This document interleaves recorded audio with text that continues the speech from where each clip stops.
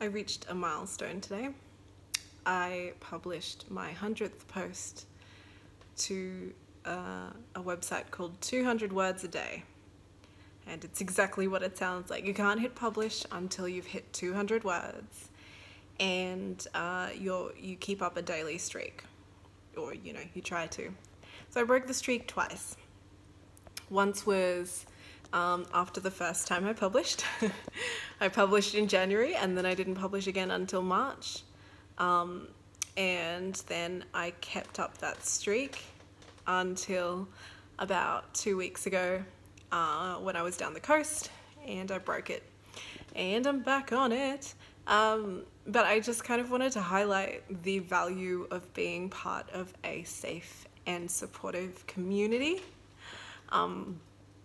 The people on there are very, very generous, and they read my stuff. People respond to my stuff. People will create posts, whole posts in response to my stuff.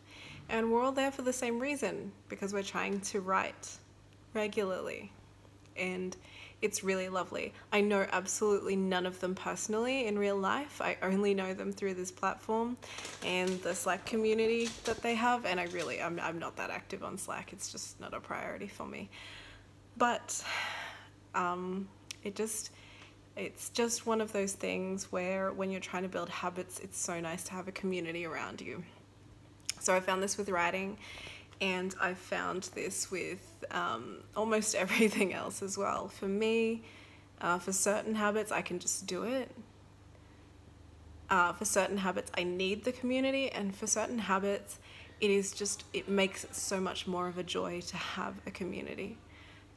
So before I started publishing to 200 words, I was daily journaling for about maybe a year. No one else read it except for, I didn't even read it. Like, I have those piles there. I'm going to be reviewing them on my upcoming holiday. But the point is, it was only for me.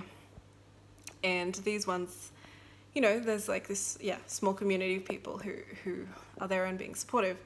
And yeah, it's just really lovely. I definitely recommend trying to find a good, safe crew to surround you if you're trying out something new. Or even if you're like me, writing is kind of what I do for a living. Most of what I do is writing, or arranging information, or figuring out a way to storytell. And so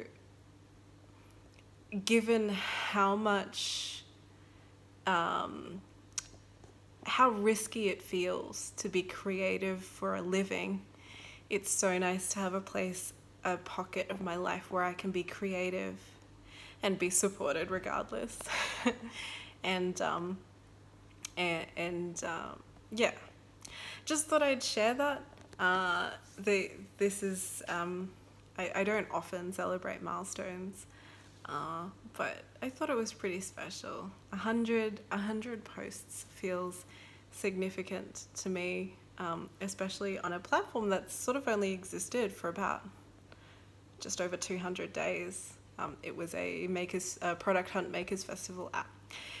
Anyway, I hope you're having a really great day. I will check in tomorrow. Bye.